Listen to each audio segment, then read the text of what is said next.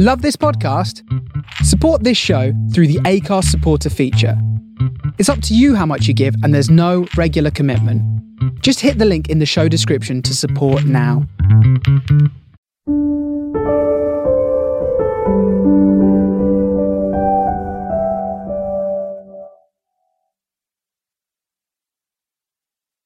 Welcome to the Stolen Goodbyes podcast with me, Karen Rice. This is being recorded remotely due to the COVID-19 restrictions. Today I'm joined by Lindsay Simmons, who lost her father, Kevin Morgans, to COVID-19 on May the 3rd. He was 65 years old. Welcome, Lindsay. Thank you. Thanks for having me, Karen. I just wanted to ask what your dad was like as a person and also as a father.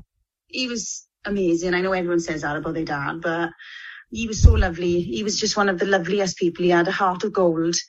He would do anything he could. He was, so nice. There's nobody I've ever met have had a bad word to say about him. Everyone used to, even now, it was sort of, we're coming up to what are we talking 3 months ago, nearly 4 months ago that he passed away, and people still, when I see him on the streets, talk about him and say, can't believe it, it shouldn't have happened to some, he was such a nice person. We shouldn't have lost him the way we did. And did he have a nickname, Lindsay? A nickname, yeah. Well, he had a few, but he was fondly known as Kev Prue around the Rhondda Valleys where we lived, because he was an insurance salesman, and I think he sold insurance to most people around the Rhondda. And a funny story is, I met my husband 8 years ago, and he actually sold him his first pension at the age of 17 when he first started work. So it's a very small world up here in the Rhondda.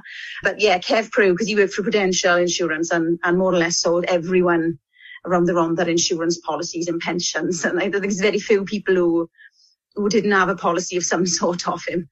And did they recognise each other then when they met, all those years later? Yeah, loads of, and even if I happened to say who my father was, oh my God, I know him, he sold my mother insurance, or he used to come to the house to collect the money for the insurance, where in the days when he used to be paid across the doorstep. And a story that someone told me was that he would, if someone said, I spilt a glass of wine on the carpet, and he'd say, no, you spilled some paint on it, didn't you? So that they'd be able to claim it off their insurance. So he'd be helping people to make sure they could get their claims go through. So he was that kind, almost too good that he might get himself in a bit of trouble, but he was always looking out for other people and trying to do the best by them. Oh, he sounded brilliant. Yeah, he was. And as the dad, can you describe what he was like as a father?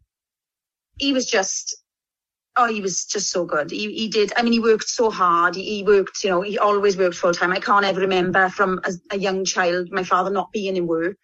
So he did, he worked to be able to give us the best. And we were very lucky. Compared to a lot of families who live within the Rhondda, we counted ourselves extremely lucky. We had holidays abroad. We went to America twice as a family. And we are aware that there was a lot of families who didn't get that opportunity, where we lived. He worked really hard to give us everything that we wanted, really, and to give us all the opportunities that we possibly could have. I think in his later years, it was difficult for him because he had Parkinson's disease. He wasn't able to do all the things he'd love to have done, like with his grandchildren. He'd have loved to have taken them to the park and been able to play with them and things, but his mobility was quite limited, so he wasn't able to do that. But I just know that whenever we were with him, he was happy.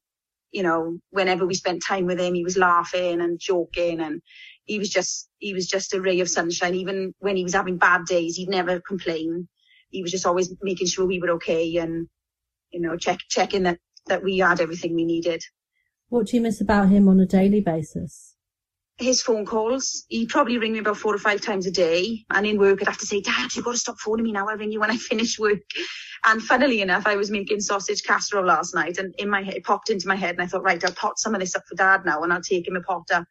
So it was just the day-to-day things that, and I just forget that he's not here. And I think, right, I've got quiet 10 minutes. I'll give him a quick ring. So it's just having that chat with him and just him being there, it's just so... It's still a point where sometimes I can't grasp that he's not here anymore. I can't think about it. You know, we were building a flat for him out the rear of our property for him to come and live with us. And I recently had a conversation with my husband saying, you know, this Christmas was meant to be different. He was meant to be with us, and, you know, he'd always come down for Christmas dinner, but he didn't like leaving his flat for long. So he'd come down for a bit of dinner and then he'd go home, you know, and it would have been lovely to have him here to wake up for Christmas. And, you know, he always said to my little boy, oh, when dad comes to live with you now, we'll have breakfast together, shall we?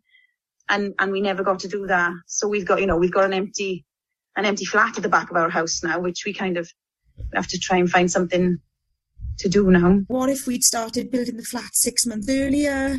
He'd have been home with us and we could have protected him better. It just leaves so many questions for us to live with now. I don't know, I wish I could have protected him. I wish I could have protected him more. So obviously he had Parkinson's, but he was living independently of you, and obviously you were regularly visiting and looking out for him. Yeah. So what happened? How did he fall ill with COVID-19? Well, there was a bit of deterioration in his cognitive ability, really. He became really confused all of a sudden, to the point that, like, we thought he had a urinary tract infection, a water infection. He had antibiotics for it. They didn't have any effect. And it came to a point where I was visiting him every 4 hours to give him his medication. But that wasn't enough. I was hiding his meds because he was getting really confused. And then he was telling me he'd found tablets, which turned out to be bits of plastic, which I don't even know to this day where he got them from. And he thought they were tablets. So at that point, I was like, right, I can't keep him safe anymore now. And that was when the GP advised us to take him into hospital to have further testing done. And he was admitted because he was dehydrated and he had a bit of a swollen leg and obviously the confusion. There was absolutely no mention at that point of COVID-19. He'd been self-isolating. When was that? Let me have the exact date. It was 4 weeks before he actually got diagnosed with it. So he was in hospital for a month. Before he was, so it would have been the beginning of April that he actually got admitted into hospital. Probably the end of March, beginning of April that he got admitted into hospital. And obviously I just got this, took him in, he had some tests done and then they said, we're admitting him. And he just got wheeled away in a wheelchair. And I remember him going into a lift looking at me and I'm breaking my heart because that was it. He just went. I wasn't allowed up to the ward with him. And I didn't, the next time I saw him after that was when he was already on end of life care, which was about 4.5 weeks later. He was thinking, what are you doing? Why are you leaving me here? That's what I felt like he was really confused anyway. And he didn't want to be in hospital. And I kept saying, it's all right, Dad, you'll have a couple of days in here now. They're saying you're a bit dehydrated, a couple of days and, you'll be home and we can get everything sorted. So, it was just kind of, that was the beginning of the end, really. Oh my word. So it was just, from nowhere. And well, as far as we are concerned, he caught that virus on a clean ward in our local hospital. So what happened in the interim? Describe. There was lots of, obviously, Parkinson's medication. There was lots of changes to his medication. Lots of things went on. We have had to put a complaint in to the local health board because I'm not happy with the level of care that he received. There was very limited communication with us as a family. I was ringing probably twice a day when he first went in because he was some of the, obviously, medication changes and the treatments he was going through, he was very confused. So he wasn't answering his mobile phone. So for the first 4 or 5 days, I didn't speak to him, which for me, I spoke to him 4 or 5 times a day. And then to go from that to not speaking to him at all, I didn't really know what was going on. And you'd ring the ward and the nursing staff. I appreciate they were probably really busy, but it was very sketchy. He's fine. And I'm thinking, well, he's not fine because he's not answering his phone. He's not ringing me. He's not fine. I've brought him in. He's really unwell. Please, don't say he's fine because that's not giving me any reassurance of what's happening. On the odd occasion, I'd catch a nurse who was willing to spend that little bit of extra and I'd say, you need to tell me what's going on. I want to know what medication he's been having, what treatment he's received. On the odd occasion, I would catch a nurse who was able to actually give me a little bit more detailed information. but it was quite rare. I didn't speak to a doctor for 4 weeks. No doctors or consultants called me. The first time I spoke to a doctor was when a doctor phoned me 4 weeks after my father had got admitted, to tell me that he'd had some seizures and that it was very likely he was going to come out of hospital. So that came like out of nowhere, because previous to that, a few days before, I'd been having a conversation with a nurse who had told me he was having a care plan put in place for him to come home. Your expectation was that he would come home? Absolutely. Until you had that conversation with the doctor? Yeah. And it was then that doctor told me he was being moved to a COVID ward because he'd spiked a temperature. So he hadn't actually been, he'd been tested that day, but he hadn't been diagnosed with COVID-19 at that point. But he had been tested because he'd spiked a temperature. So, and it was also in that conversation that I was informed that he'd signed a DNR form 2 weeks earlier, which nobody had told me about. We'd already put power of attorney in place in the event that my father's ability to make decisions was impaired. Nobody spoke to me about that. When I did actually mention it to one of the nurses, and I was almost laughed off the phone that, don't be so ridiculous. Of course he's got mental capacity, but the man I took into hospital, as far as I was concerned, didn't. He was very confused. He was hallucinating. He thought there were people in his flat. So it was very much like, I don't understand if he was making improvements, why he was asked to sign a DNR form. And how do you think he would feel about the fact that he had signed a DNR form when you say he wasn't, compos mentis?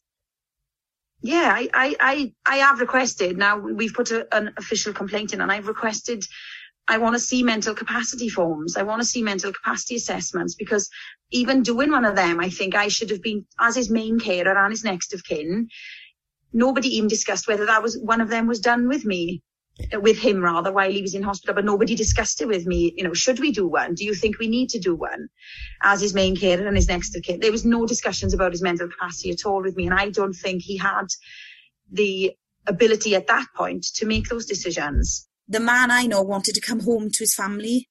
He wanted to come home. He couldn't wait to, all he said was, I can't wait to be in your house, in my flat with you, and have breakfast with Toby, my son. Wake up to him. And he kept saying, Toby, are you going to come and wake Dad up? That's what he called him, Dad. Are you going to come and wake me up in the morning so we can have breakfast before you go to school? That man, I don't think would have signed that form. Why do you think they got that DNR signed?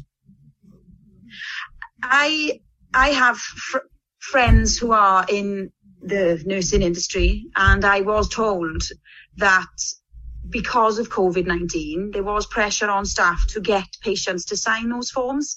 I don't know how accurate that is, but obviously then it makes sense that if they've signed that form, there's not so much pressure to be able to provide intensive care, a ventilator, which my father was offered neither of those. Despite after a seizure, he then had aspirational pneumonia because he'd inhaled stomach contents during the seizure, but was not offered intensive care or a ventilator. So was just left, basically. Do you feel that they felt he wasn't worth fighting for, or he had too many issues, or what do you feel? Yeah. I think he ticked too many boxes. He's got Parkinson's, yes. He's sort of more vulnerable, yes. He's over the age of 60, yes. I feel like he ticked too many boxes. Like, I know for a fact that there's field hospitals in Wales, South Wales, that have not been touched. There were ventilators that were available. I think my personal opinion was everybody should have been worth giving that opportunity to go on a ventilator, to go into intensive care. But the doctor told me, there's not much hope for him, so we won't. And a man that poorly isn't going to respond to antibiotics in 24 hours. But after that, they took him off and he was put on end-of-life care. And he fought for a week on nothing, only on morphine, which I was told he'd be unconscious for a week, and he was. And he was conscious until the day before he died. I went down there and he was conscious. So talk me through from the time that the doctor gave you that news that he might not make it, to when he passed. Okay, well, that was a Friday evening that I had received that phone call off the doctor, and that was when I found out he'd started having seizures, which he'd never had before. And during one of the seizures, which lasted 20 minutes, he'd breathed in, obviously, stomach contents, which then resulted in him getting aspirational pneumonia. And he said at that point he'd been tested for COVID as well because he'd raised the temperature. It was on that, I think I had a phone call the following morning, and the doctor then said that they were going to put him on antibiotics for 24 hours from the Saturday to the Sunday. And if he didn't make any improvements in that 24 hours, they would take everything off him and he'd be put on end of life care. I must have rang about 5 or 6 times on that because he would be moved to a COVID ward then. I was allowed to ring as many times as I wanted. Prior to that, I wasn't allowed to. After about a week of him being in hospital, I was told I wasn't allowed to ring anymore because they were far too busy to answer phone calls. So as you can appreciate, for families at home, not knowing what their relatives were going through, that was horrific in itself. But then when he was moved to a COVID ward, I was allowed to start ringing as much as I wanted to. So I was unfortunately bombarding him about 5 times, 6 times a day because I wanted to know what was going on. Unfortunately, by the Sunday morning, he hadn't shown any signs of improving or responding to the antibiotics. So I was told then he was just going to be put on end-of-life care. And after the IV that he was on ran out, he wouldn't have another one, and he would be put on to morphine. I was told I was luckier than some other family members in that once he was put on end-of-life care, I was told that I was allowed to go down. I was allowed to visit him. It was on a COVID ward, so I was told that it was at my own risk. It was very high risk because he had pneumonia and he was coughing and he was receiving suction to clear out, obviously, the mucus.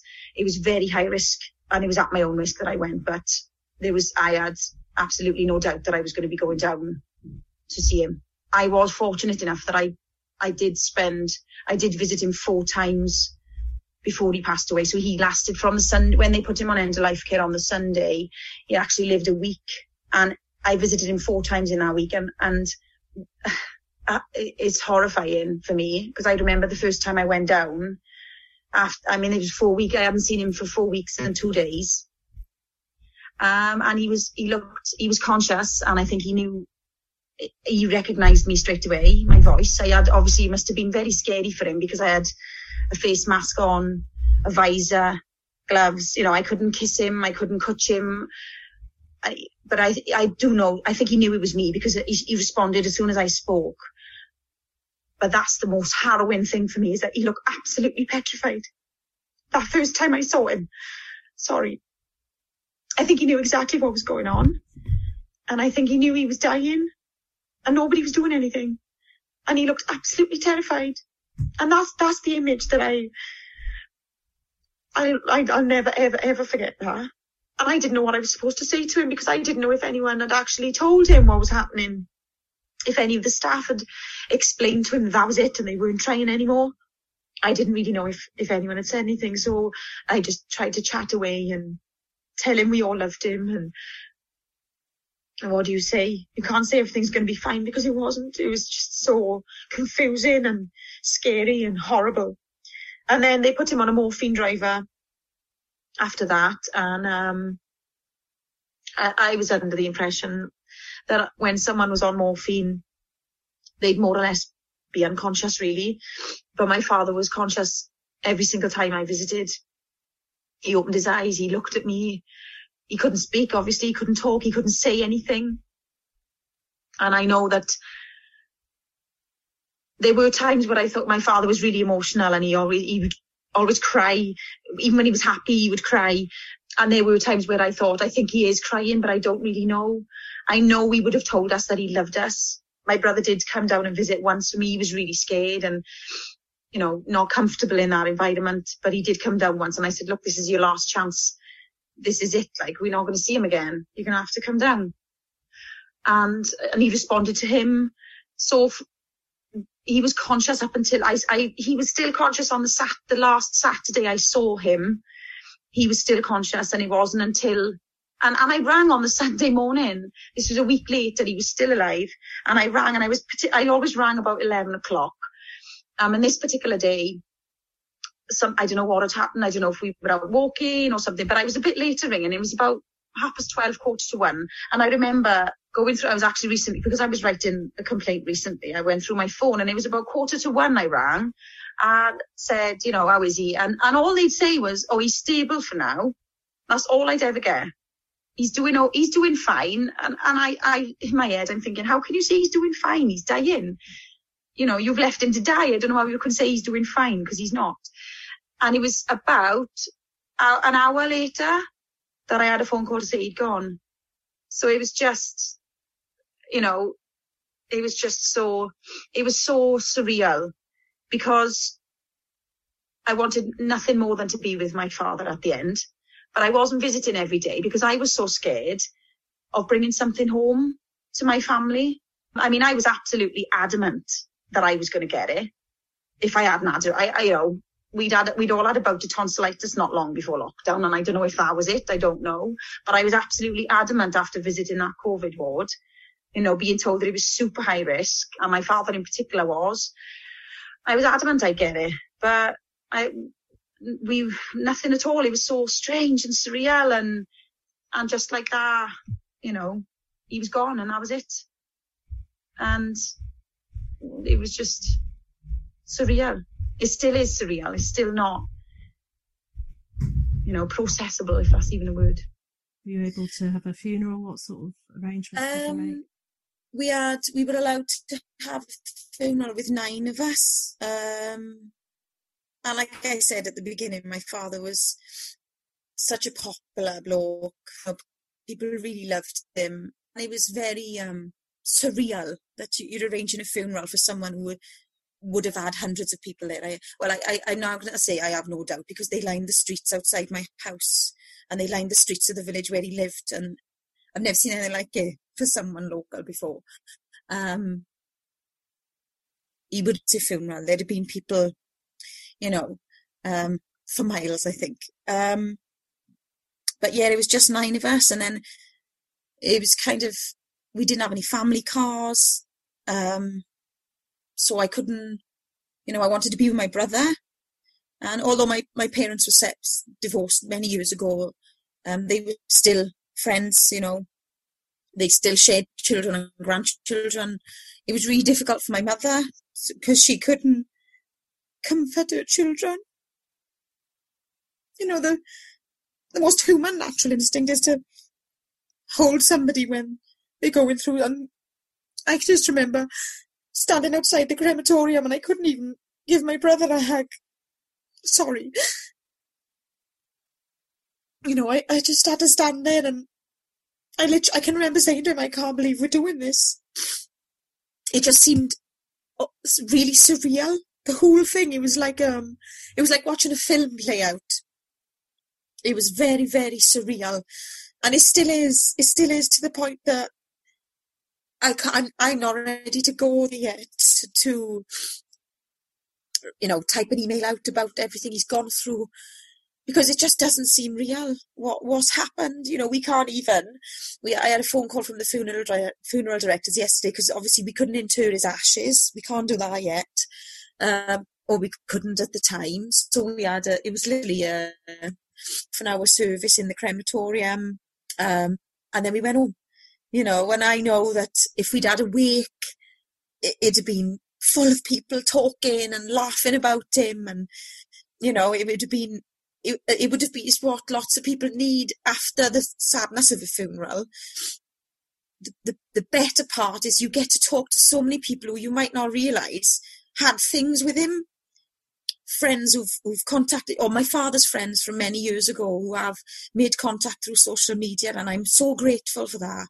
The only way I could write his eulogy was talking to someone who I've never met before, but who would message me and said, I'm so sorry, and then told me stories about him in school, and about, things they were doing as teenagers that they shouldn't have been, and that was what got us through a lot of things, Is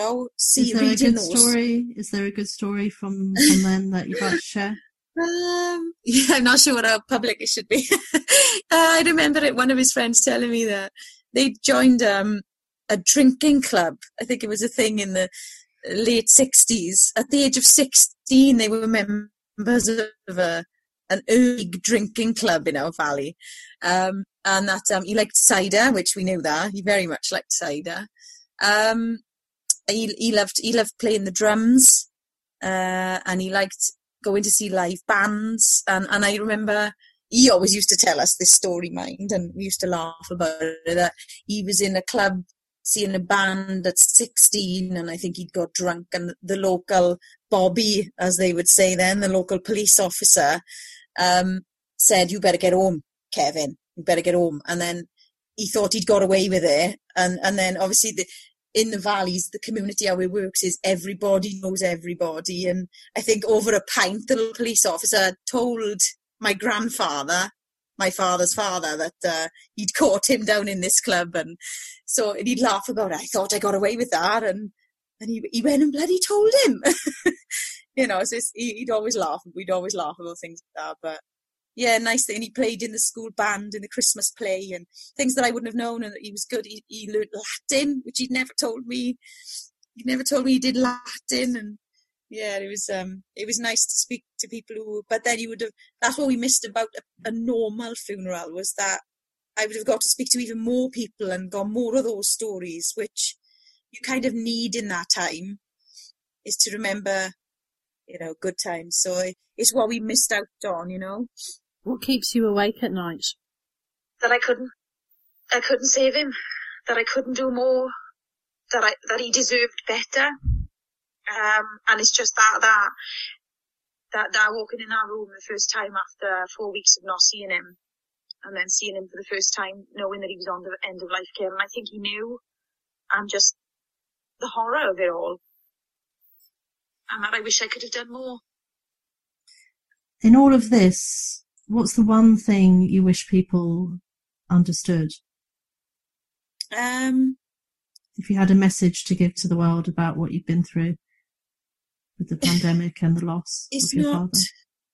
Lots of people, we all lose parents and, family members throughout our lives. And it's sad however it happens, but this isn't normal loss. In February, we were living our lives as normal. In March, we were all terrified that we were going to get this virus. I don't think the families who have lost, we weren't ready for it. We weren't prepared for it, and nobody's prepared to lose somebody, and to deal with bereavement. It's always difficult, but there was just no warning how quickly it would happen, how quickly these families' lives have been turned upside down. Our life it's just completely different now. And we still can't hug people that we want to hug. I still can't hold my brother and say, "It's going to be all right, but we'll be all right, don't worry. We get through this together," which we will. But we haven't been able to share that emotional or share our care and our support, and we haven't been able to receive it.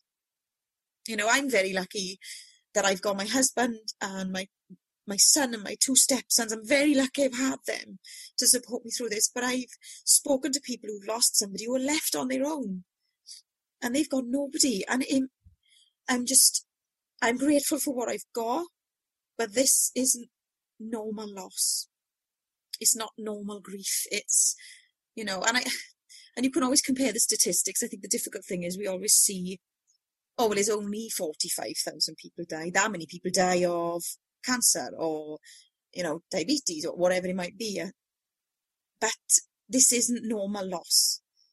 The world was not ready for this. None of us have ever experienced anything like this before. So to play it down that it's not that important because not that many people died, it's just so completely different for us all to try and process. I think that's the biggest thing, is just please don't write it off as it's not that important because not that many people died, because for the ones who did, it was absolutely catastrophic. Okay, thank you, Lindsay, very much for sharing that. I know it's very painful. No problem at all.